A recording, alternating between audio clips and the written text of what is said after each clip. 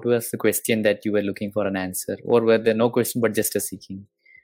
There were actually, the main question that I always remember having had to do with death.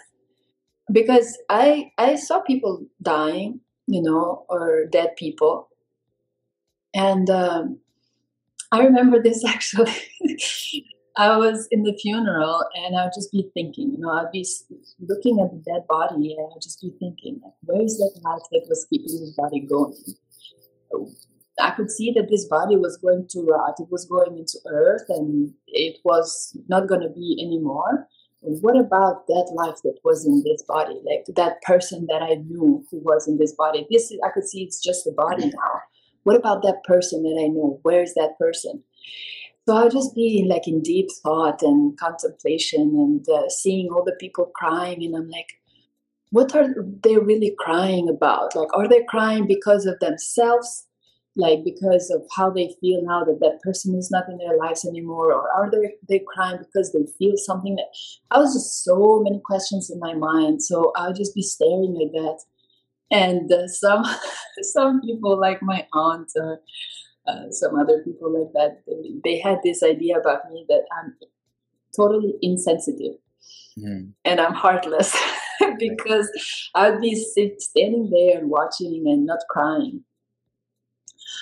Sometimes I'd cry if I would see some people really in pain, like their pain because of that person dying was such that it touched me and it made me cry.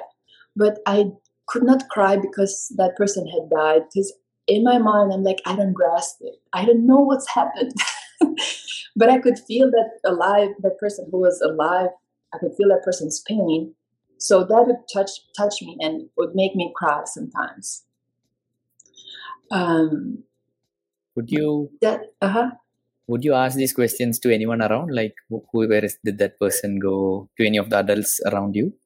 No, because I could see that they know nothing. And I could see very early that initially I would ask many questions. Like I would read and I would also like see how to apply whatever I was reading in the reality around me.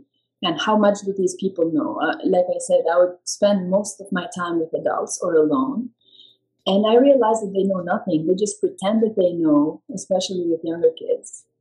And like I saw that they lived their lives just like a procedure that is set, without questioning anything, without, you grow up, you have to work, you have to get married, you have to raise your kids, and that's it, like, or whatever was told to them. Because until 1991, the year when I was born, Albania was a communist country for like 50 years, and we were officially atheists also.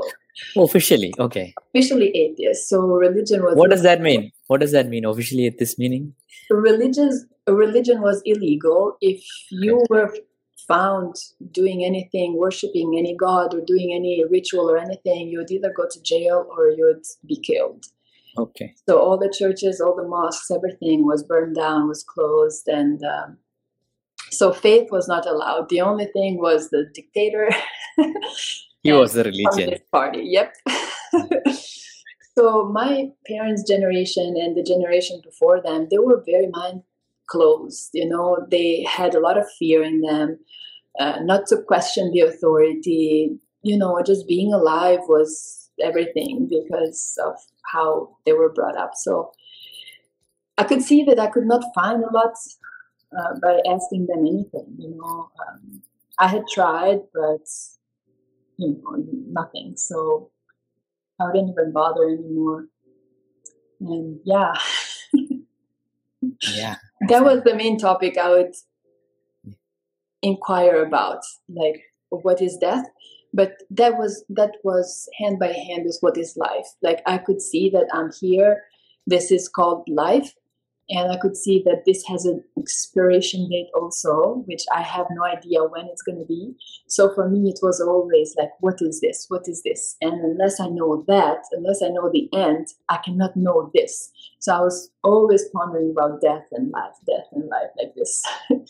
The biology interested me a lot also because somehow it explained life. But then it's